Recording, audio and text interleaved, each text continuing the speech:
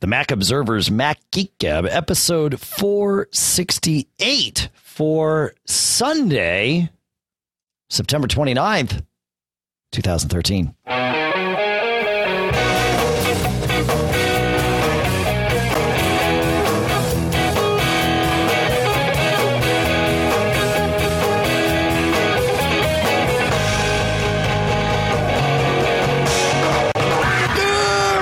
Folks, and welcome to the Mac Observer's Mac Geek Gab, the show where you send in questions, tips, cool stuff found. Sometimes you even send in answers. We fill that in with some answers from our own. We package it all together. We put a nice bow on it. And together, we all learn several new things about the Mac, life, the universe, everything, each and every time we come here. Here in Durham, New Hampshire, I'm Dave Hamilton. Here in Fairfield, Connecticut, John F. Braun. John F. Braun. How you doing today, my friend? I'm celebrating National Coffee Day. Are you? Are you celebrating it appropriately? I have some nice black coffee in my Apple coffee mug. All right. When we were out there last, or a couple of years ago. Oh, very cool. Very cool. Is it National Coffee Day? I don't even. I'm trying to look on Wikipedia here, but that's not. It's not going to work out for me. Yeah, September 29th is, that's right. So there are national coffee days, and it's National Coffee Day here in the U.S., Canada, England, Ethiopia, Malaysia, and Sweden. And Japan and Austria pick it up in a couple of days, and Germany and Switzerland had it yesterday. This is odd that we wouldn't, Where is the National Coffee Day lobby when you need them to work to, tie all this together so we can have one International Coffee Day? Somebody's slacking off. I know these guys. I mean, why are we paying them? These lobbyists are just there getting fat and high on coffee, but not not really getting the job done. What kind of show is this supposed to be? Hey, did you get your iPhone yet, John? No, I got my mailer to send my old one back, but no, not yet. Okay. I keep checking the status, and it keeps saying ship pending on 10/7. Oh, okay. All right. So my 5S arrived on Wednesday. I was actually doing Apple Context Machine with Brian. We'll put a link in the show notes because I did ACM for the first time this week. When UPS tried to deliver it, and I was kind of on the look. I was stupid. I should have just done the pre-sign thing and been done with it, but I didn't. I figured I would see the truck and it would be kind of funny that I'd have to take a break from the show. And so my showmanship actually got the best of me this time, because about halfway through the show, I looked, I'm like, I wonder where UPS is. And then I see, delivery attempted. Oh no. But Lisa was able to go and pick it up that night. So yes, my magical gold iPhone 5S has arrived. And I actually put a juice peel, JUCEPEL glass cover on it. So I've got this hot rod red cover, screen cover on the thing, and then with the gold, accents or whatever. It actually looks kind of nice. I like it. It's good. It's crazy, but I like it. It's good. The fingerprint sensor thing works. The flow of that works really well once I got the right fingers in there, so that all I do is press down the button and it unlocks. But it's always secure, or as secure as one's fingerprint can be. So, did you try with the cats? No, I haven't tried it with the cats. I was going to see if our new Mac Geek Gab mascot and TMO mascot wanted to. Right. Yes, because we got a new mascot that arrived this week. Hector D. Bird, which many of you may know from Ambrosia Software's history. She has come to take up permanent residence here at TMO Towers East. She arrived actually on my birthday on Tuesday, and she has totally taken over the household. I'll tell you, man, she's an African gray parrot, and it's not like having a pet. It is truly like having another active member of the household. This thing is super, super smart. They say intelligence wise, somewhere in the range of a 2 to 5 year old human kind of thing. It's really amazing, seeing how that little bird brain. I mean, it's lizard brain, right? It's not mammalian brain, so there's some differences there, but it's really interesting. So, well, yes. It's been said she rules with an iron wing, An iron beak, my friend, or an iron beak. Yes, she does, and that she does. Yes, I am but her faithful minion now. So, and word has it she's kind of a pushy little prima donna. I think was the someone commented on Facebook about that, because she's like, "Get me my banana, mop the floor. Get me my almond, mop the floor. Tell me I'm pretty, mop the floor." Pretty much, that's it. She'll do shots. You can give her a little bottle cap. I saw that. Yep. And then you pour water into the bottle cap and she'll drink it out of the bottle cap. It's actually really funny. She makes this noise that kind of indicates that that's what she wants to do. But yeah, she's really vocal. It's cool. She's a cool pet. A cool, I don't know, not like I said, more than a pet. Anyway, so now Hector D. Bird is here. But no, I didn't try Hector's beak on the iPhone 5S. But the battery on this thing, I used it all day yesterday. And by about 1 a.m. when I went to sleep, it was down to 43% or something, which to me is a dream come true after the iPhone 5. So I'm hoping that I can replicate yesterday's great success with battery life, because that to me is fantastic. So I'm hoping that continues. And other than that, I don't. Oh, the camera on it, the low light stuff. We did this gig last night. We kind of concocted our own little family friendly rock and roll show. Ran from 7 to 10. There were kids there and all that. It was awesome. It was totally awesome. I posted a picture or two to Instagram that I took with the iPhone 5, and it was in a hall. It's called the Rochester Opera House where we did it, but. It flattens out and they took the seats out. It's actually really cool, John. You should look this up as a tangent. It's the Rochester Opera House in Rochester, New Hampshire. It's one of it may be the only remaining theater in the U.S. that has a mechanically movable floor. So when they want to do something like we did last night, they take all the chairs out and they drop the floor down so that it's flat. But if they want to do like a play or a show, they actually raise the back of the floor up, and it sits at an angle, and then they put chairs in, and you've got like theater seating, and it's what you'd want. And it takes about 45 minutes, they say, to do the whole thing, and they've got stuff on the website about it. It's really geeky. It's really cool. But I took pictures, there, and it almost, when in looking at the pictures, it was like, wow, there's almost too much light in these pictures. It doesn't give it that dark vibe that it kind of had. So it's good. It's good. I like it. So I'm excited for you to get yours. Yeah, me too. Because there's some things that we'll talk about shortly that I can't do with my 4. Yes, that is true. That is true. Yeah, but again, I got the envelope from Verizon, which, it's just a padded envelope. Throw it in the USPS, and then they'll critique it and then give me some money. So, that's good. I think I'm going to wind up selling. I had set mine up to go to Gazelle, and I'm at our old iPhone 4, which is the one that we're retiring out as the various phones move through the family chain. And it's a 32 gig iPhone 4. And I think I'd gotten a quote of 140 or something from Gazelle on it, which was really good. And I'd locked that in. But I figured I'd try my hand at eBay because I had some time, and I think I'm going to get about $240 for it on eBay. So pretty stoked about that. But, you got to go through the process of selling it on eBay and dealing with those crazy people there and, all that stuff. But I figured, what the heck, I'd lock it into Gazelle and try this. And if this works out, great. Otherwise, I'll take the money that Gazelle offers. Is good. Mm-hmm. What else do we have? Any little errata before we jump into Raymond here, John? No, we should get to it, man. Get to it. All right. That's true. Yeah, last show we didn't get to a lot of questions. In fact, we've mixed many of those in here because of this. So, yeah, go. Let's go. All right.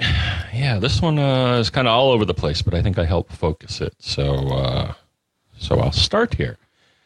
So Raymond writes, I have an issue when I try to add a phone number to my contacts app. When I select a phone number and even the address of a company and then go to add, control clicking on the address and the phone number, Skype opens up for me to add the contact. I want it to go to the contact app. Looking around, I find that my services in Safari has the Skype icon, add contact. I don't know how to reset the item alone. I imagine if I do a restore defaults in services, Skype would no longer be the icon I see in my Safari services menu. In order to stop Skype from opening up, I deleted it. Now, when I try and add a contact, nothing happens. The add contact item in services is cleared. How did I add contact to the macOS service in the first place? All right, so that's the initial question. Then you chimed in, and I think to help steer me in the right direction here, then you said that you thought I'd have the answer for this one. And I think, have an answer for this one, but not the path that you suggested. And then you were suggesting data detectors may be able to solve this. So my response was as follows. The thing is, I think we're talking about two different methods here to get data into contacts. Okay. Or two potential ways. Okay. So one, it is true. So services, for people that have not used them, are items that are made available typically in the application menu or for the application in question. And when you highlight some data, a service that is appropriate for the type of data you highlighted may show up. And as Raymond said, if you highlight something like, for example, a phone number and you have Skype installed, what will happen is it'll say add contacts, and that service is registered to Skype, which is not what he wants. Now, then I started digging around, and I'm like, well, because it sounds like what he's expecting is when he says add contacts is that it goes to contacts. And it's like, okay, that sounds reasonable. That's a reasonable expectation. Yes, I would agree.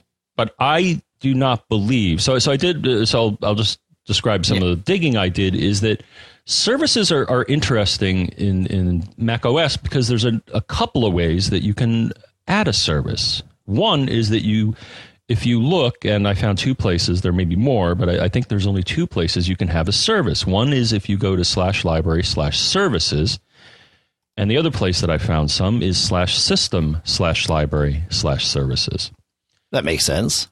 Now, I looked in there, and I didn't find anything. I didn't find add contacts. And then doing a bit more research, the other way that services can be added, as we saw, is in an application. It can be embedded in an application, and it kind of does it behind the scenes, and that you won't find it in either of these services directories. So I did the same thing. So, highlighted something, said add contact when it showed up, and sure enough, it would add the number to the Skype contacts. Yeah. And when I deleted Skype, that no longer worked. So the first thing that I'm going to suggest is that, although it sounds reasonable that is default behavior for that one, I don't believe there is any default behavior for that particular service. Right. I think that's right. Yeah. This is a Skype only thing, right? Right. And I think what happens, though, but if you do look, and he did notice, if you do go into the services configuration, you will see one called add contacts, and I think it's typical. So I think that's a placeholder, is that Apple leaves that there, or maybe Skype put it there. Right. Right. Or it may be there but not activated, and it's put there if you'd like to add that. So one suggestion I had is that you may want to Automator will let you create services, so you may want to explore creating a service that'll do this in Automator. Do we have that can be kind of a pain in the neck? I don't know. Automator's pretty easy once you have to kind of get in and mess with it to get into its headspace. But it's I don't know. It's pretty cool. And there's a great Ars Technica article called "How to Build Mac OS X Services with Automator and Shell Scripting" that will walk you through that. So we'll certainly put that in the show notes for those of you that want to head down that path. It's got some great screenshots that show how this all works. So it's cool. Right. So that's one way to do it. But I think the other way to do it, Dave, is what you suggested, is that there is something called data detectors built into the OS, and but they're baked into only specific applications, and that they're not really global as far as I can tell. Okay. And one that many people have seen is that if you are in Apple's Mail app and you hover over something that appears to be either a phone number or an address, you'll see a little line drawn around it and then a little arrow. And if you click on the arrow, it'll then display the data and say, hey, you want to add this to contacts? And it'll try to be smart about either adding it to an existing one or creating a new one for you. Right. Now, it's possible, though, that you may have disabled that. And there are articles that tell you how to do that. Or you could just do it on the command line. So what I suggested is maybe this is disabled in your setup. And basically, if you go to the terminal, you can change that setting. So here, to re-enable it, you would say, and it's quick here, I'll read it out. Yeah, defaults space write space com.apple.mail space disable data detectors space no. And you'll put that in the show notes as a little code block, won't you? So that people Yes. can see it. That's awesome.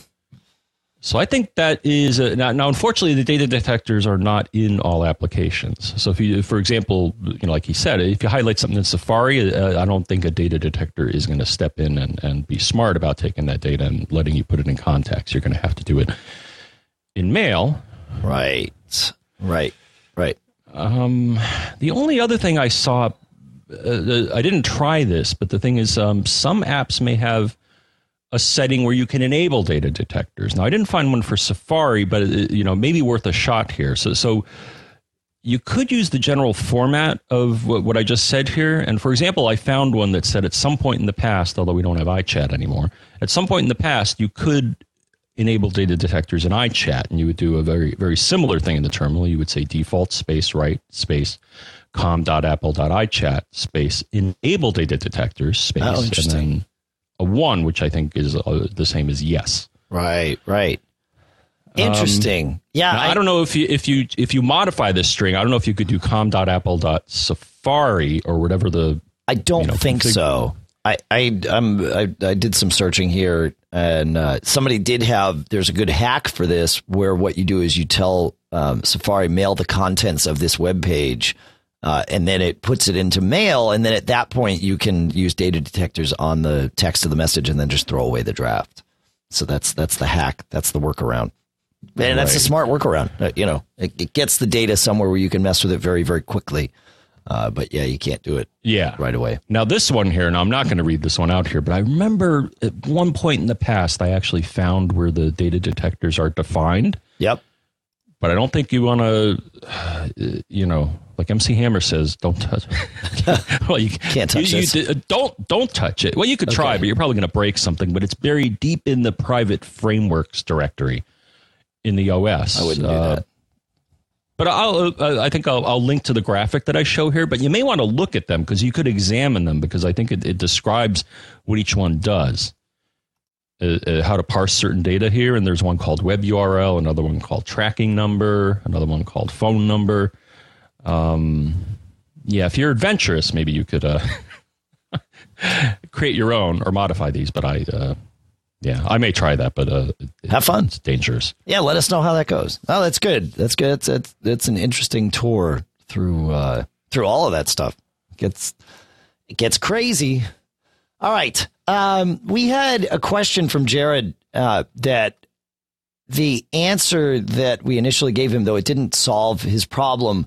We'll talk about what solved this problem too, but I want to make sure we talk about the processes, because there is some stuff that is a very general troubleshooting tips, and the problem has to do with audio and audio quality. So Jared writes, we'll explain the situation. He says, I've got a super awesome 13-inch MacBook Air running OS 10. I run it connected to a 24-inch LED cinema display in clamshell mode and route the audio through the cinema display. After a few minutes of audio playback, be it from the web, iTunes or any other source, the audio gets all staticky. I use this same cinema display with 2 other Macs and have no problem with either of those. I have no problem with the audio on the MacBook Air without the cinema display. If I pause the audio for a moment and then resume playback, the static clears up for a minute or two, then begins again. Any thoughts? Okay, when you get staticky audio, the first place to look is someplace that's not entirely obvious. Go to in your utilities folder, or you can find it with Spotlight. And for what it's worth, I launch almost all of my apps with Spotlight. I do command spacebar and start typing the name of the app, and then I hit enter or return rather when the app shows up in the little Spotlight menu. So the name of the app is called Audio MIDI Setup, and it's I believe it lives in the utilities folder, and it's an interesting little thing. When you pull it up, you can see all of your sound input, and I hope I don't screw up what we're doing with the podcast here by messing with Audio MIDI Setup while we're in the middle of all this. You can still hear me, right, John? Yes. Excellent. That's good stuff. So what you can see is you see all of your audio devices, be they real devices or what I would call virtual devices that sort of exist inside the system. And for any one of them, you can choose it, and it'll be an input or an output device, or some of them certainly can do both. And you get to set 2 things that are very important: the format of the output, and in terms of the bit rate, as well as the sample rate. And for most of what you're doing, you probably want that sample rate to be 44.1 kilohertz or 44,100 hertz. And some devices will take different sample rates, some devices will not. And when you've got a rate mismatch, that's when you can start to get staticky audio. And I have seen this happen, and it's driven me crazy troubleshooting it, because it's just not the first place that you look. So I want to kind of push that message out here that this is certainly a place to look. Now, for many audio problems, this will solve it. For Jared's, it didn't. As it turns out, Jared wasn't connecting his MacBook directly to the cinema display, which made, email-based troubleshooting challenging, I will say. But what it turns out was happening is he had it going through. I want to get the right things up here. He said he has. I'll find it here. He's got.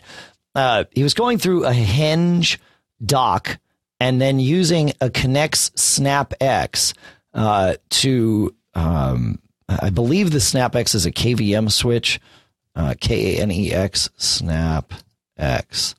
Let's see what that is. I think it's a multi keyboard switcher for a Apple Cinema display, and he started isolating things and pulled all of it out and just connected the MacBook Air directly to the cinema display, and problem went away. So he knew it was at least one of these 2 devices, or perhaps the way these 2 devices work together. So he pulled the Connex SnapX out, which is this keyboard switcher thing, and or keyboard and monitor switcher thing, and the problem went away. So even with the Henge dock in there, the problem went away. So in his scenario, for whatever reason, this SnapX was introducing some USB-based interference into the system or something that caused this audio hiccup to occur. So good troubleshooting on Jared's part to narrow things down and isolate, and that's the trick: is change one thing, test, change something else, test. Don't change 5 things, because then even if the problem's solved, you're still kind of back to where you started from, that you don't know where the problem exists to begin with. So excellent troubleshooting, Jared, and I'm glad you got it fixed. It's eating the bits. Yeah, it's something. It's hard to say, but you could see the same thing with a simple, and I've seen it with a simple USB hub, right? Where if it's just not passing the data exactly right. Audio is very, very particular. Video actually is very forgiving. Our eyes will make up for things that aren't quite right. But with audio, you don't get that. It's got to be perfect. So there you go. What do you got next for us, John? What do I got? I got a triple dereference pointer here. Or a double pointer here. Oh, man. One of my first programming jobs, some programmer was doing this, and it infuriated me. It's like, stop showing off. There's no reason to have triple dereference pointers. Come on. Maybe double. But anyways, this is one that I received from my buddy Mike T. Rose via the Twitters. And he's with TUAW. Yep. And it was pointing to an article. So, yeah, it's only a double pointer. Pointing to an article by Steve Sandy. And he found something rather neat, which I can't take advantage of, unfortunately. And it's regarding setting up an Apple TV. Okay. And actually, I think that it also links to a support article. But if you get an Apple TV that has software 6 on the Apple TV and you have an iOS 7 device, what you can do is qualify that, an iOS 7 device of beyond. Yeah, 4S. 4. iPhone 4S or later. Dual processor iOS 7 device, I think, is what's required here. And actually tried this because I recently got an Apple TV. And it was running 6.0. So what I did is I actually did a restore on it so it would act like it was fresh out of the box. And then I tried this. Unfortunately, then the screen came up and said, oh, well, you can do this setup. So it advertises the fact that it does this. Unfortunately, it said it's not going to work with an iPhone 4 and iPad 2. Sorry, Charlie. Or sorry, John. But basically, it'll pull configuration data, like I think your .Mac account and some localization stuff. It'll pull it out of the phone. Or iPad or whatever device. Yep. So that's actually kind of a neat thing, which is, I guess, new to both, the 6.0 software and something they put in iOS 7. So you may be seeing more of that, allowing you to use your iOS device to configure other Mac devices. I think it's great. Apple devices. Yeah, I think it's great. Apple TV and iOS, is that running iOS? Mm-hmm. What? It is. Oh, yeah. Yeah. Yeah, it'd be nice when they open that up to, allow several third-party apps, more third-party. We'll see if that ever happens. It would be nice. Okay, yeah, it's very iOS-like. So I did notice, so the time I've been playing with it, like one thing I noticed, I kind of did it by accident, is that when I held down the button on the remote and I was over an icon on the screen, it would jiggle. And I'm like, oh, I've seen that before. It actually lets you move the position of icons. Except the ones that they build in. But third-party services, you can move the icon. And I think the other one I found is if you're on the About screen and you hold the down button, it'll cycle through some information about your network connection. Oh, I didn't realize. I got to try that. Which was cool because I actually learned what it's doing. So if you recall, I also got an Airport Express. Right. The new dual radio one. So my time capsule is only single radio, but this is a dual radio. And what I found... Well, I noticed this on the Apple TV. The Apple TV said, hey, I'm on channel 54. I'm like, wait a second. That's a 5 gigahertz channel, isn't it? Yeah. So my Apple TV is connected to my Express on a 5 gigahertz radio. And then the other devices, my TiVo is also connected to the Express, and that's using G on 2.4. And then I think my iPhone is also connected. So that was kind of neat to see as well. But your iPhone will do N on 2.4. Yes. Yeah. Yeah. So right now there are 3 devices that are normally connected to that Express. Very cool. That was fun to see. And yeah, the Apple TV is pretty groovy. I have it plugged in, HDMI into my receiver. Yeah. And had to actually beat my receiver up to convince it to take audio from HDMI and not the optical audio. The menus are a nightmare on that thing. On your receiver? Yeah. I couldn't tell it. I have 3 HDMI ports on that thing, and it would not take audio from it. I actually had to reset the thing to convince it that it should be taking audio. It was taking video from HDMI, but not audio. I'm like, oh man. Oh yeah. That's fun. But I like it. And my only confusion is I didn't know if I had set up right because I wasn't getting surround sound. And what I found out is that a lot of content is not broadcast in surround. Not streamed in surround. Or not streamed with surround sound. Yeah. I think things that you purchase, so if you purchase movies or content, then I think that has surround. And then actually I found some things in the iTunes Festival category that all of a sudden my receiver said, hey, we're getting Dolby 3/2.1. I'm like, oh, good. Oh, yeah. Yeah. That's cool. That's cool. I'm glad you got that. It's like, man, between you getting your Airport Express and the iPhone 5 and listener Dave sending you, thank you, Dave, sending you the, not me, I'm not thanking myself, sending you the Apple TV, you're like moving into the future, man. It's awesome. And I wanted to try something else, Dave. Yes. So a little tangent, but I think it's useful. So the thing is, I then started reading some articles. I'm like, you know what? People have said that you can mirror your video to the Apple TV. And I guess it's called AirPlay video mirroring. That's right. That's the good news. The bad news is that my hardware is not capable of doing that. Your hardware, your old MacBook Pro is not capable of doing that with the built-in support of the OS. Yes. Neither is my Mac Mini, because my Mac Mini is I think mid 2010. Yep. And the hardware that supports this, so it's a hardware thing. I think. That's the other thing. I don't think it's hardware. At least Apple's implemented. Well, Apple claims that it's their implementation. They claim it's a hardware issue because they're using something in some graphics chipset. That's true. To accomplish this. On the other hand, as you pointed out to me, AirParrot, I think it's called. Yeah, can do this just fine. I know. So it's just Apple's implementation that requires some relatively modern hardware. And AirParrot's cheap. It's $10. So there's a little bonus cool stuff found thing that we've talked about before, but it makes it so easy to mirror your display.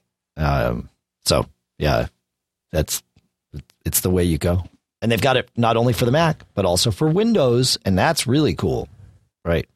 So wow, because the thing I was thinking about, because I'm like, and I found some content. So the other nice thing about the Apple TV is it has some of the content that I purchased in the past. Like actually, I got into Lost. I bought the first two episodes many years ago, and it still knows that I did, but those were in standard def and they didn't have surround sound. So then I went down the path, well, hey, I got it all on DVD. Let me see if I can play my and that's what led me to look into the AirPlay mirroring. Yes. Like, well, I wonder if I can play my DVDs and have them mirror on the Apple TV. Right. And you can, but not with my setup. Yes. Like one is you have to use VLC, and number two, you need you need some. Well, in my case, I would need AirParrot or something like that. To do that. Right.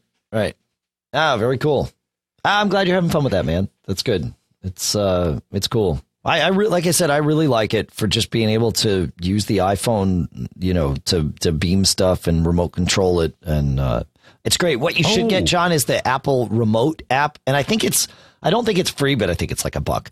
No, I already have it on my phone. Okay, so if you fire up the remote app while you're using your Apple TV, and this obviously is true for all of you, not just John, if you have to type something, the remote, your iPhone will actually buzz when it moves, when you get to that keyboard screen, and then a keyboard pops up on your iPhone. And you can type whatever it is you need to type in. So like for logging into your iTunes account, or even searching for movies, if you know what you're looking for and you just want to type it in, doing it with the remote is a chore because, you're navigating a keyboard with a 5, button device or something. But being able to just type right in on your phone and it magically appears. So the remote app is free. Somebody's telling me, well, maybe back when I got it, it wasn't free. I don't know. Maybe it always has been. Maybe I'm confusing it with the Keynote remote, which is exactly what I'm confusing it with. So thank you to GJC in the chat room at MacGeekGab.com/stream. I will say hello to all of you. Yeah. Okay, cool. So yeah, that remote app is fun. And it's always been free. Indeed. Yeah, what was the last thing I did? Oh, and you can also link to Flickr. And actually, this led me to... I didn't realize I had 3 Flickr accounts. Yeah, I can believe that. You may have seen that because I started... because it was like, well, which Flickr account do you want to link to? And I'm like, well, John F. Braun. and it linked to this account, and there was nothing there. And I'm like, no, I got tons of pictures there. Then I realized I had a terrible mess, and that I had multiple Flickr accounts that I had never really used, and I just never really realized it. So I finally consolidated. I deactivated the two that I don't use, and then I had to actually transfer the ID. So the thing is, I was logging into my current Flickr account with Gmail, with my Google account, and I'm like, oh man, I don't want that. I want to log in with my Yahoo account, and there is a way to do that. We'll link to that as well. Okay. I think it's flickr.com/ it's somewhere, but it allows you to switch that around because it was a mess. But it's nice to have my Flickr pictures come up on the screensaver or other people's. Yeah. Yeah, that's true. Yeah. We have, we take our vacation pictures and just have them as the screensaver on the Apple TV. And it's kind of cool because what'll happen is we'll fire up the Apple TV to do something. And sometimes we'll watch a long movie or whatever. But other times it's just to watch snippets of content, a song from the iTunes Music Festival or, a video stream from YouTube. And then whatever happens, we'll stop and then we're at the main screen and we'll wind up chit-chatting as a family. And then within a minute or whatever we have it set to, our vacation pictures start showing up. And then we wind up the conversation shifts like, oh, do you remember when we did that? And it actually is really kind of a cool thing to just have that randomly sort of roll through.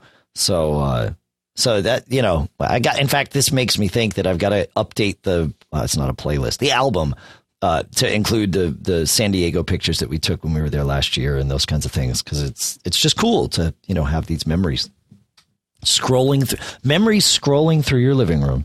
So Apple can have that one for free. That's my gift back to them for, yeah, there you go. They can have that slogan.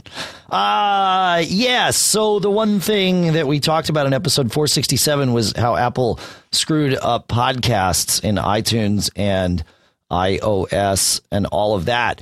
And how if you're sharing an iTunes account, as many of us do for our app purchases, it really kills you for being able to have, multiple people managing podcasts. And Tony says, hey guys, I disagree with the complaints about the way podcasts now work with iCloud. I love how the sync feature works, and here's why. We, too, share a family iTunes Apple ID for purchases and apps, and my wife and my boys each have their own podcasts. I find it great that their stuff is available on my phone for times when we're in the car, and all we have is my phone.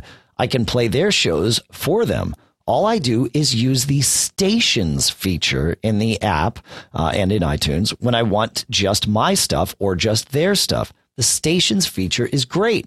I know the issue goes deeper for some folks, but I didn't hear the station option mentioned on the last show and wanted to make sure I shared it.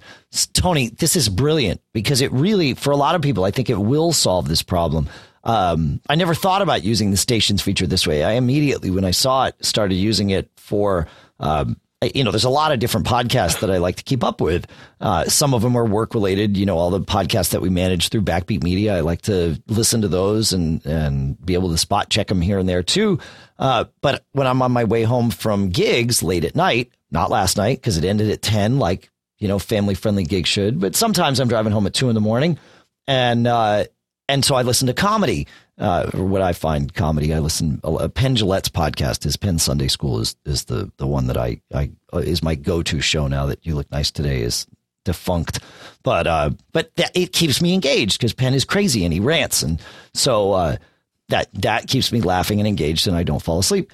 And so I'd use the Stations feature for that. But I never thought about using it just to separate out people, but there's no reason as long as everybody's, respectful of everyone else. And the other issue would be the only problem with using Stations would be if if two people in the house listen to, or more people in the house listen to the same podcast, but not together, because once it's listened to, it's marked as played, and then the next person doesn't get it. So that would be the only issue. But yes, this is a killer workaround, and maybe not even a workaround. Maybe it's, kind of how it's supposed to work. So thanks for sharing that, Tony.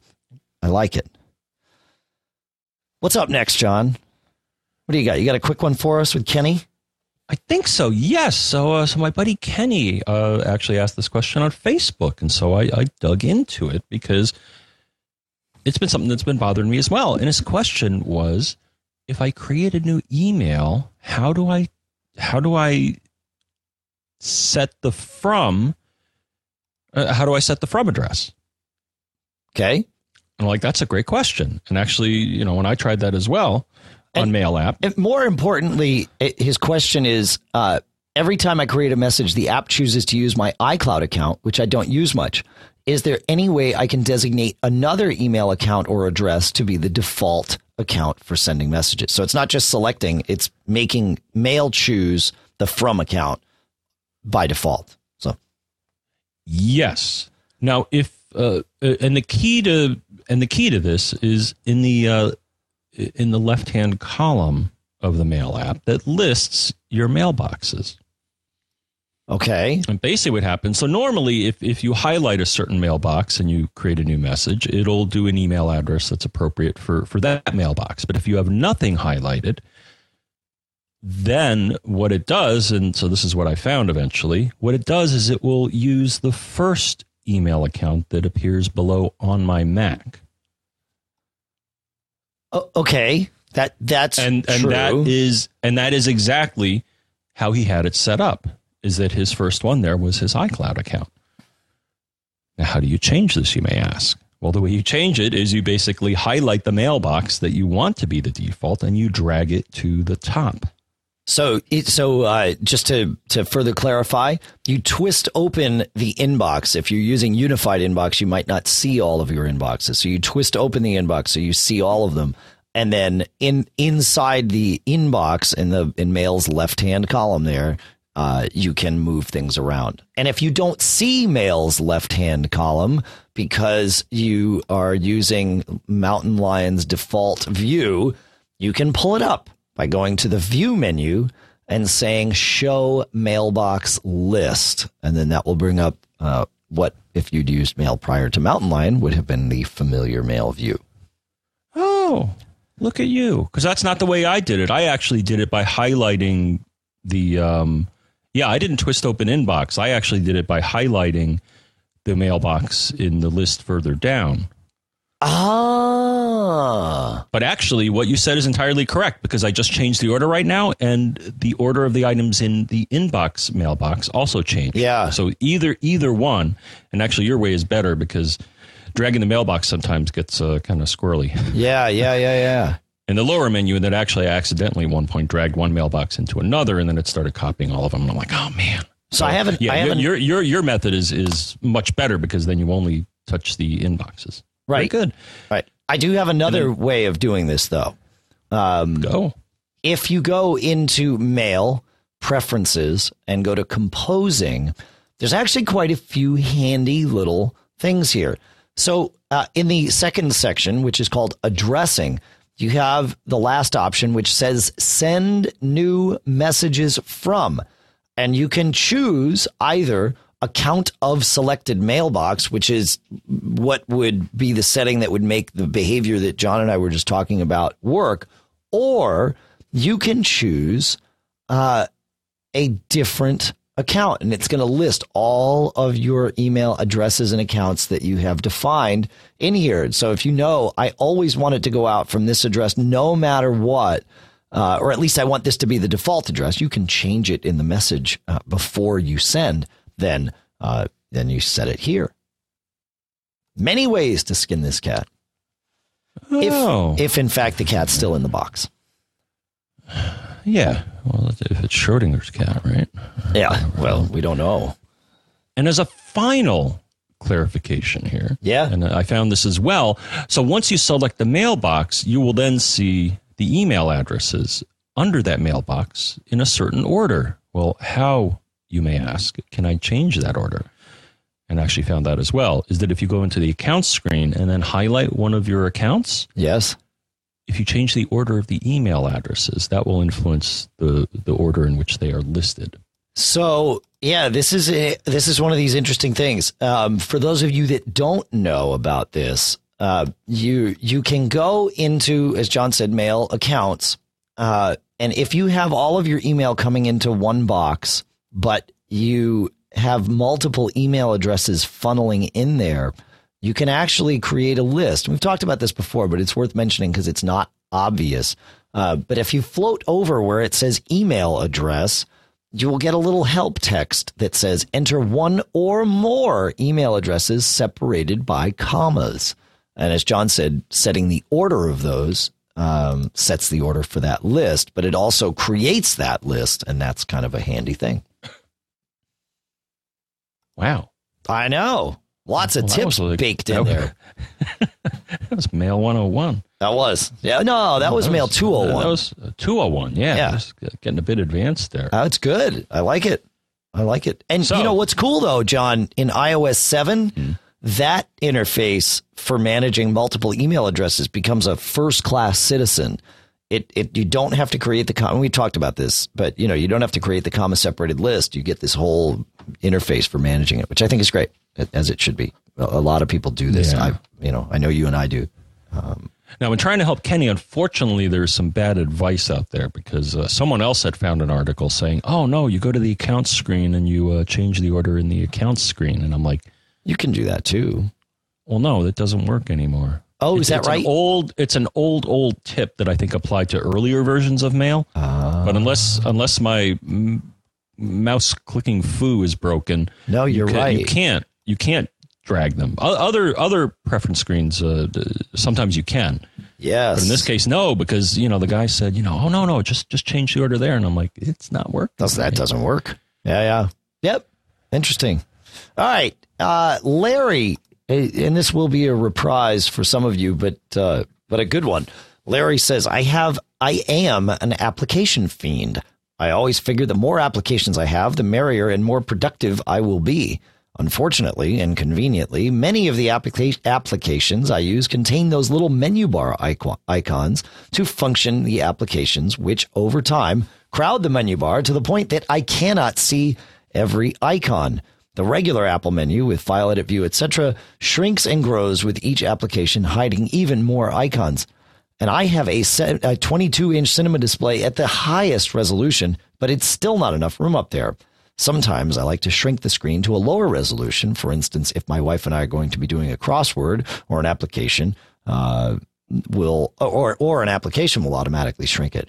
Basically, I'm getting frustrated because I cannot access some necessary menu bar items when I have the screen resolution lowered. I have to play Sophie's Choice sometimes to decide if an icon is important or not. For example, I have completely trashed both menu meters and iStat menus because those like a lot of space. Is there a solution to my problem? When Dashboard came out and I started collecting a lot of widgets, I got the awesome Amnesty application to put them all into a single menu. Is there a solution to tame this menu bar overload? Larry, indeed there is. Unlike Sophie, you need not choose between Jan or Eva. You can keep them both with Bartender at macbartender.com. It is purpose-built to solve exactly your problem. And it's awesome. I use it on my 11-inch MacBook Air because I run into this problem very, very quickly. If you have more than 3 or 4 menu bar items, it just starts getting crowded.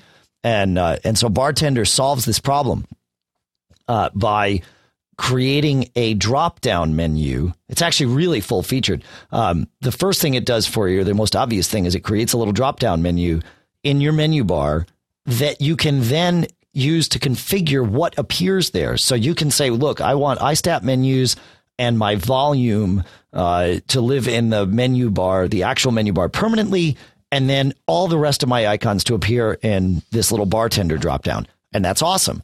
But what you can also do is on a per menu bar item, per item, you get to decide what happens if that item has a little update. Like some items will animate if something's going on, like Dropbox will kind of do its thing when it's uploading or downloading, or CrashPlan will do the same thing. And some of them want to send you alerts this way. So when the item is updated, you can actually tell Bartender to move it up to the menu bar temporarily. And you get to set, is it there for 5 seconds, 10 seconds, a minute, 2 minutes, whatever.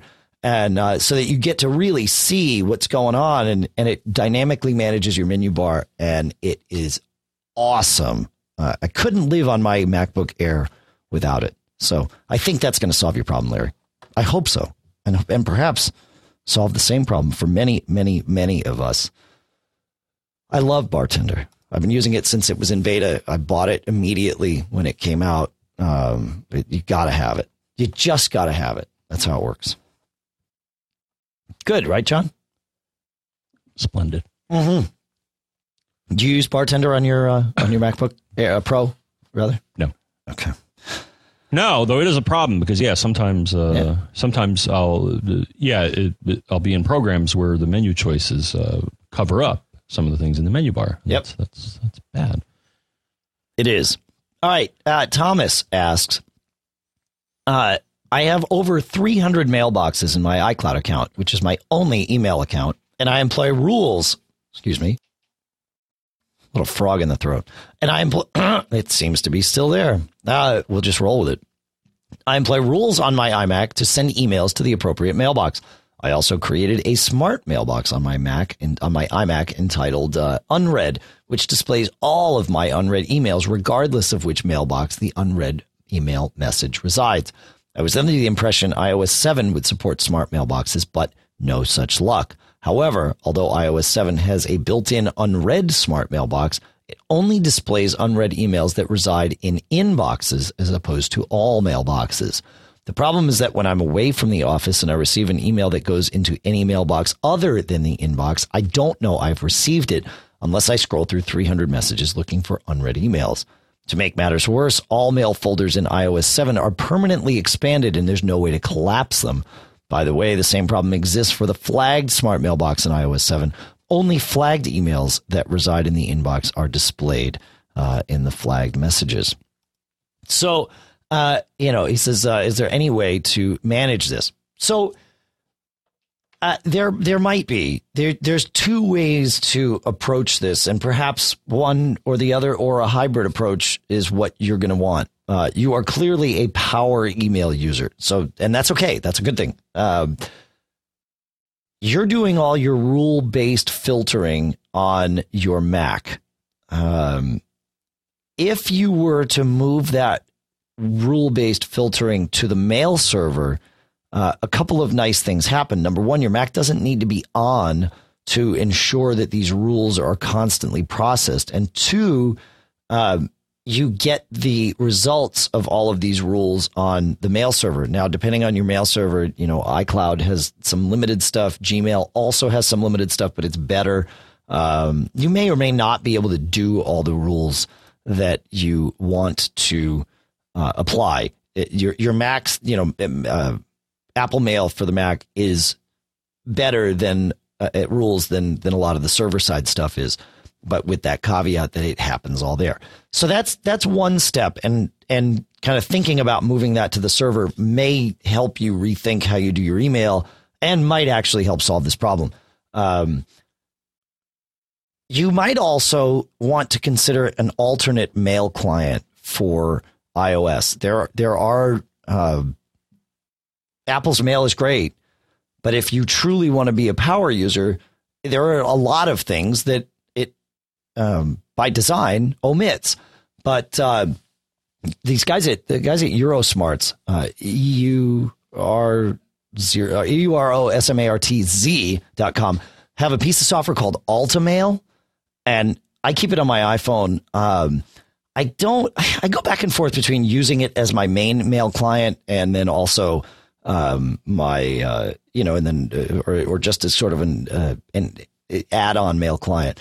But it is ridiculously full featured. And the cool part is if there's a feature that's not in it, if you send a support email in and it makes sense for them, they'll add it, and they'll add it very quickly. It is built to be an email client for power users. And it's, like I said, it's called Ultimail, Altamail. And we'll put a link in the show notes, of course. But it may well be worth your while to check this out. I use it a lot of times. If I need to see the headers of an email, Apple Mail won't show you that, or the raw text of an email. This does it.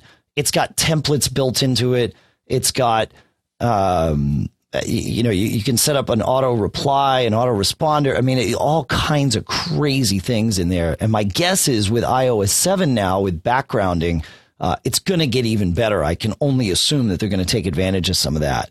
So you could actually move some or all of your mail rules to your iPhone, which is kind of mind-boggling.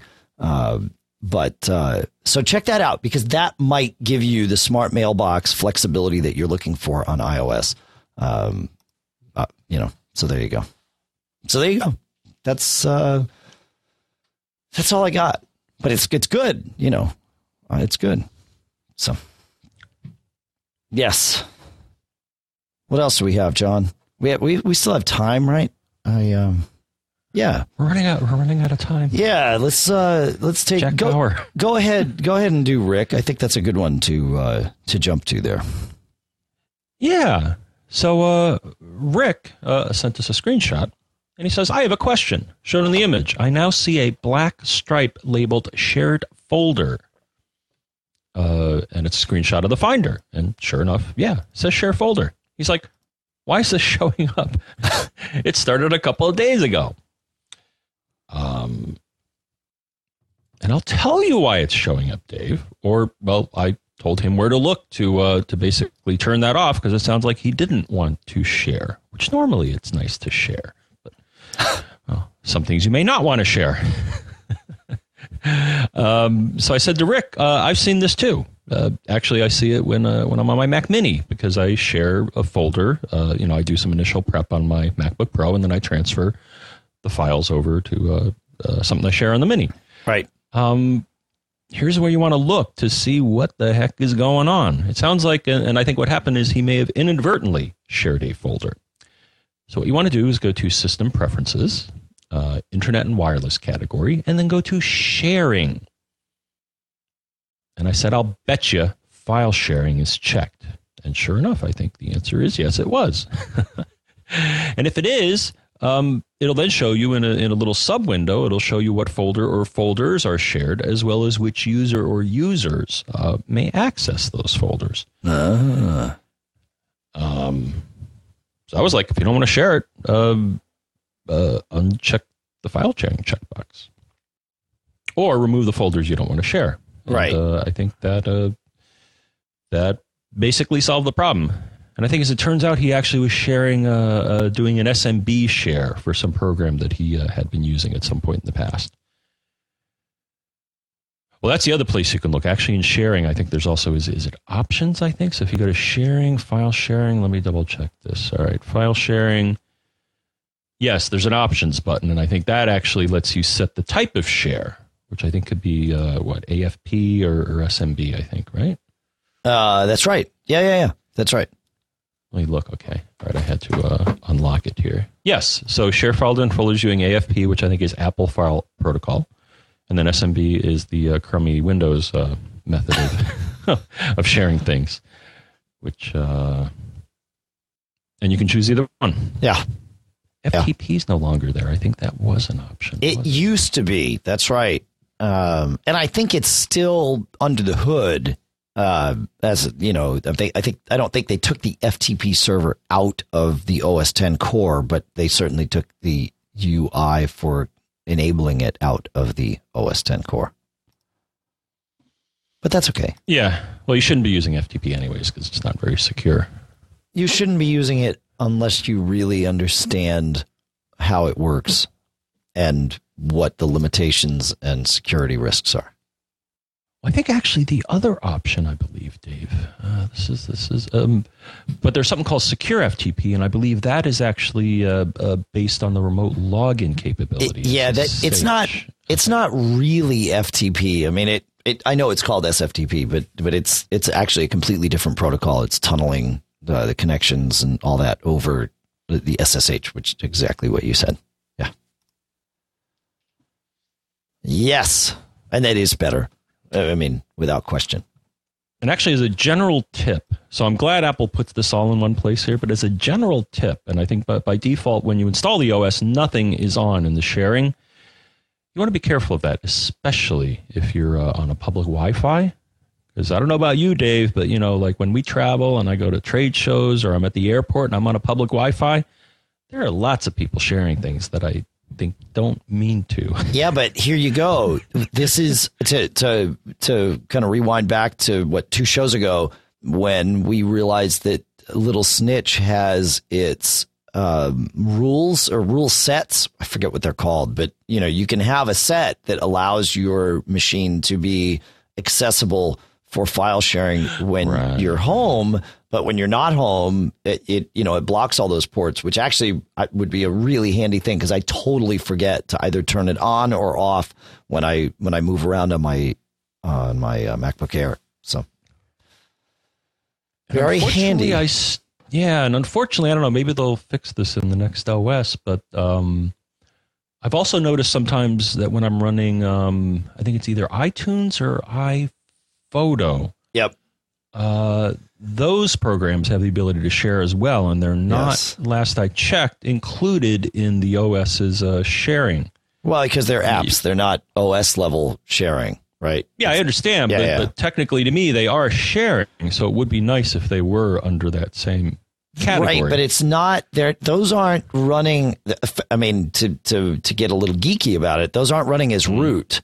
Right. Those are applications just sharing their data out on a port over 1000. So that doesn't qualify as an OS level share. It's a app level share. So I mean, but I'm thinking of it from, the Unix Foundation standpoint where it makes total sense to not include it there. From a casual user's point of view, I get what you're saying. Maybe it does belong here. Because I've also found some, not so much music. Music, people like to share music, but I have found some photo albums that I think people really didn't intend to share. Yeah, with I would agree with that. Yeah. Yes. Okay. All right. We got time for a couple more quick ones. So we'll talk about we'll talk about Jim, and then we'll do Jurgen, and I think that will. Just to prepare you, John, I think that will send us on our way today. As long as I can find Jim's question here, which I can. We talked 2 shows ago about enabling scanning on the local network.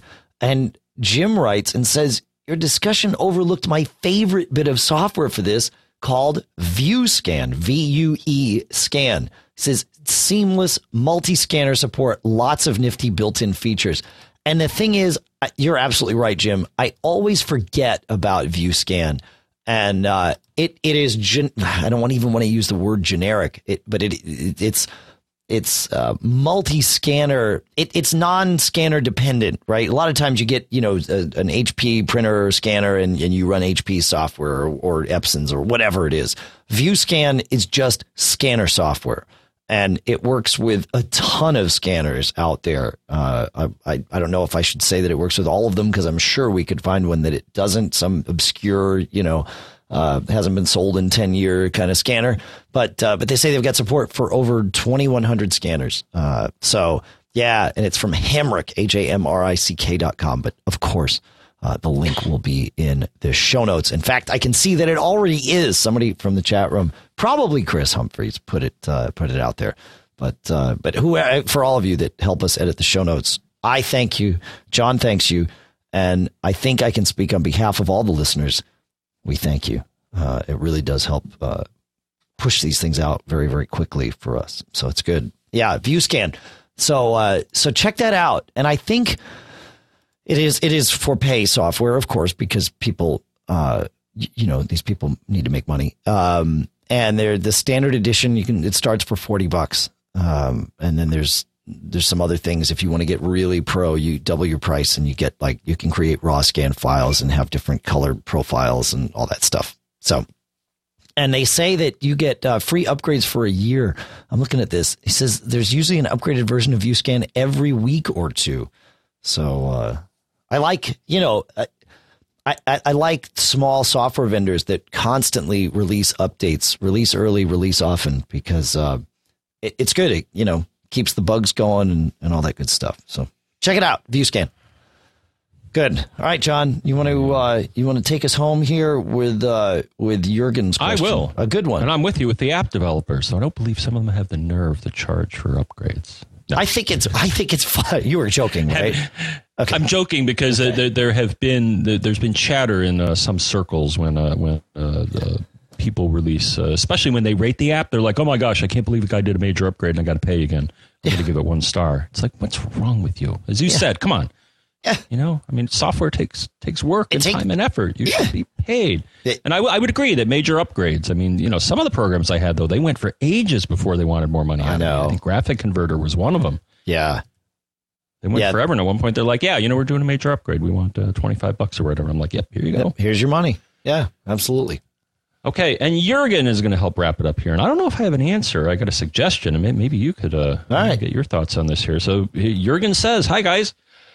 I have a LaCie 4-big Quadra connected to a Mac Mini via FireWire. The LaCie goes to sleep from time to time, which is really annoying since it is also mounted from other remote Macs.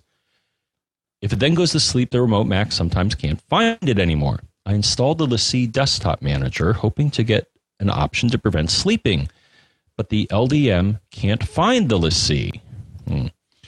All right, so I thought I'd open the terminal, CD to the LaCie, and then he enters the following, which actually looks kind of clever here.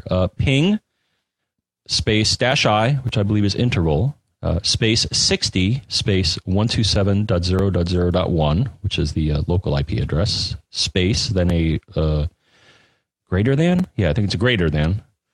Space test.txt. And I think what he's trying to accomplish there is to constantly or on 1 minute intervals write to this file called test.txt. Yeah. And he's like, I'll have to see if this works or some caching prevents it. Can you think of a better /other solution? And yes, I can. So one, I would wonder, since it is hardwired, I would go to System Preferences, Hardware, Energy Saver, and you're going to see a checkbox that says put hard disks to sleep when possible. I would make sure that's not checked.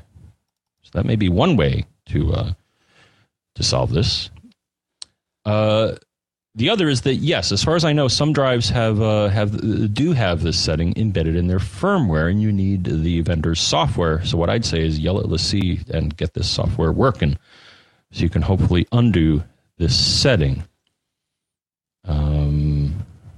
And that's all I have. I don't know. I like his suggestion. That's kind of clever, and I think it should prevent it. Yeah, it will. If the OS is enforcing it, I'm not sure who's doing it. Again, I don't know if the drive is doing it or if the OS is saying, "Okay, go to sleep, please." Right. So his solution is perfectly valid. It's ingenious, and it's actually a very commonly accepted way of doing things in a sort of meta sense, right? I mean, it's just, write something to the drive frequently enough that the drive never hits its sleep timeout. That's sort of the general gist behind it.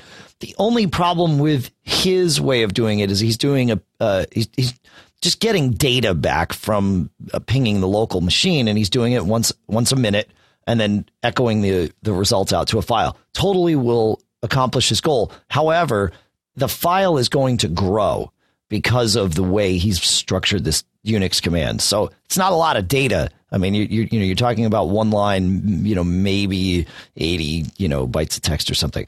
But it is going to grow this file. So there are other commands that can do this. The touch command is often used to do this. And I believe in the current version of OS X, I guess it depends on how the hard drive's formatted, but I think using touch, which all it does is it makes the file act like it's been written to at whatever time you'd said to touch it, and then that keeps the drive awake because the drive's got to write this change.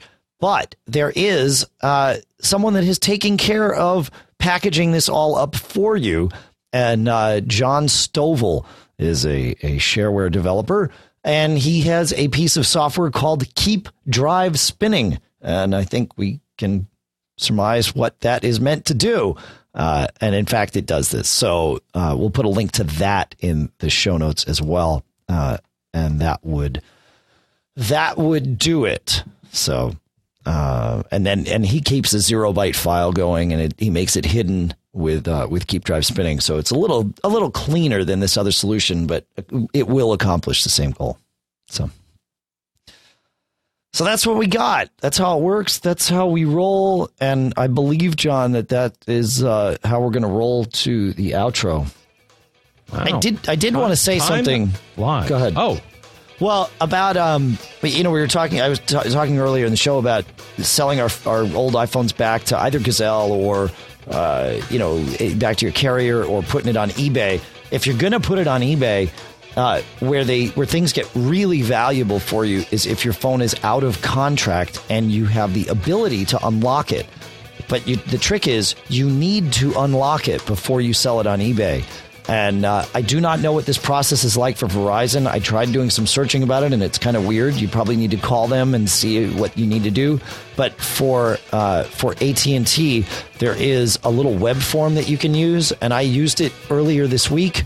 And within an hour or maybe two, they say it could take 48 hours to process the unlock request. Within an hour or two, the unlock was done. The way it works is you get the carrier to unlock it in their system, and then you have to do a full restore from iTunes on the phone, because that forces the phone to reactivate itself. And when it goes through it, you'll actually get a little screenshot in iTunes that said this phone is now unlocked. And by unlocked, what it means is it can now work with any carrier that supports that phone. So, with a GSM phone, you can put any carrier's SIM in it, and it'll work internationally and all that good stuff. And that makes it more valuable when you're going to go sell it for obvious reasons. Oh, look at this. Yeah. And someone posted in the chat room a way you can check. I don't know who these guys are. I'll assume it's trustworthy, but there's a website, iPhoneIMEI.info. Very cool. Or if you enter, it's some sort of unique identifier, I guess, for the phone, the IMEI. Right. It'll tell you. Right. Now, the other thing that's been pointed out to me before you sell your phone is that even if you do reset it, which is buried in one of the menus, I believe you also want to unregister it from Find My iPhone. That's true, yes. Because I believe now, especially with iOS 7, access to the phone can be restricted. So that's right. Yeah, I got to remember to do that before I send mine off. Yep. So they have instructions to do that. But I don't. The thing is, I think the phone I'm going to get, Dave, I think has a SIM. My current one does not because it's CDMA. But I think the 5S from Verizon, I think is GSM capable, but I said no when I ordered it. They're like, are you going to use this phone internationally? And I'm like, no. Right. So I think I have the option in the future if I'd like to. Yeah, I believe it's the same hardware. iPhone 5 and 5S is same hardware for all carriers. I think that I'm pretty sure that's what they did. And then they just have some configuration tweaks. Yep. Okay, so I'll have a little SIM slot. Not true. Okay, so Brian Monroe in the chat room is saying that the phones aren't exactly the same for all the carriers. All right. I thought they... I know there's three SKUs. If they're asking me, then I would assume that... I may not get one, but if I wanted to use it overseas at some point, I should be able to, right? I thought so. I was under the impression that the hardware in terms of that was the same for all carriers. And I know that there are different configurations of it, but I thought they all had the same radios in them. I thought that was a big thing about the iPhone 5 was that they just said, done. We're going to make one of these. But I may be wrong. I may have misunderstood that. So we will research. It's good. If you have thoughts on so people in the chat room are saying that there are different radios in the different phones. So your phone may not be able to go international, John. I think again when I upgraded, they said, "Do you plan on using this? You can change your mind later." But I think it influences what they will ship it with. Okay, I think I can at some point. Yeah. For some reason, I thought they were the same. I don't know. We'll have to dig deeper. Anyway, if you have thoughts about this or questions or anything else that you want to send us, feedback@macgeekgab.com is the address to which you can send all that. Muffins also, which I believe Lisa is making some as we speak, Dave. Yeah, but the muffins are not for the muffins are for the newly most important member of the household, Hector. But if you wanted to send us muffins, via email, you can't do that. That's crazy talk, at least not with current technology. I agree with you, Dave. Feedback at MacGeekGab.com. That's feedback at MacGeekGab.com. Indeed. Yep. And for those of you that want to go above and beyond, and you certainly don't have to, but for those of you that do want to go above and beyond and offer some more direct support to the show, we do have our premium program, which you've heard us talk about. MacGeekGab.com is where you can learn all about this, and you can join this premium program. There are many levels. You've all asked for different amounts, over time to pay, to contribute, and that's great. We've got a $10 a month plan if you want that. We've got $25 every 6 months if you want to do it a little more slowly, and that's totally fine. For every, and our gift back to you is for every $100 threshold that you hit, you will qualify for the next free premium gift. And we just did our first round of water bottles. In fact, I'm going to make the image, the faceplate image for this episode, my favorite picture of where one of these water bottles has been, at least that I've seen so far. So I'll let you all see that when it. When you look down at the MP3 or the stock AAC image that sits kind of on the front of the show, and I'll make sure Michael has it for the MP3. So thank you for those of you that already have supported. Obviously, it makes a huge difference for John and I, and for those of you that want to support MacGeekGab.com, and you will see links right there. We've tried to make it super easy, and we've got a great system in place now. Third time's the charm, I will say, with that. So, Jawohl. And you get the bonus, once you are a premium supporter, you do get the bonus of using the premium at MacGeekGab.com address, which we do prioritize. We do try to get through everything. I got to be honest, this week I didn't get through all the stuff in the main feedback box, but I'll catch up with it because I can't let it go. I'm totally CDO about that. CDO, of course, John, is OCD in alphabetical order, like it should be. That's right. All right, what else we got, John? What else? The Twitters. And I'm going to give a plug here to, if you would like to become a minion, then you may want to check out Hector D. Bird. That's right. On Twitter. Yes. And I keep telling that's that Bird with a Y. Yeah. Yes, Hector D. BYRD, if you want to follow the antics of Hector. She's crazy. I'm a satisfied minion. Yeah, she's a nut. I keep telling her, if you get too close to my girl, watch out, Bird. I don't know. She'd be kind of tough, don't you think? Yeah. Anyways, but in addition to Hector, if you would like to follow me, I am John F. Braun. If you want to follow him, he is Dave Hamilton. The podcast is Mac Geek Gab. The publication is Mac Observer. You can find us on Facebook, facebook.com/MacGeekGab. I try to create the event there more than about 9 hours before we record the show, and I usually succeed. So you'll know when upcoming live streams are happening for those of you that are interested, but also when the show comes out, when the show notes come out, and other interesting links. And as we went through in the show today, we do some Q&A there as well, so you can follow along with some of that. So it's all good. Is that it? Are we good, John? Have we hit the threshold? Great. So you know. In fact, I confirmed this when I met with Magnus, with John Champlin this week. It is entirely your fault that we have wound up with Hector, because when I posted that tweet a month ago saying I just talked Lisa out of getting lovebirds and talked her into getting an African gray instead, you replied saying you should adopt Hector de Bird. And John saw that and reached out to me, and that was the catalyst that started all of this. So thank you. And I commented that I may have a career in getting animals hooked up with people that deserve them. And I chose those words very carefully. I knew that you had. That's right. I think you deserve it. I want to meet her. You got to come and meet her. I mean, some of the pictures are hilarious, especially the one where after she did a shot, I can almost see like this little gleam in her eye. Like, yeah.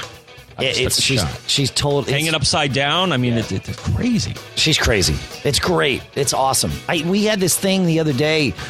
I was in the other room and she did this like whistle melody. and I whistled another melody back to her, and we went back and forth for 10 minutes doing riffing on whistle melodies and stuff back and forth. It's so cool. It's really cool. It's another little brain in the house. It's cool. All right. Speaking of the house, I got to get back. Oh, I knew it. We ran out. I ran out of vamp. That's the first time since I extended it, John. We've rambled too long. So we do want to thank Michael Johnston. Oh, I got to bring the vamp back. It's just too weird. All right, fine. We do have to thank Michael Johnston. I want to thank Michael Johnston. He's the host of We Have Communicators, a great podcast about iOS and apps and all kinds of stuff. You should definitely listen.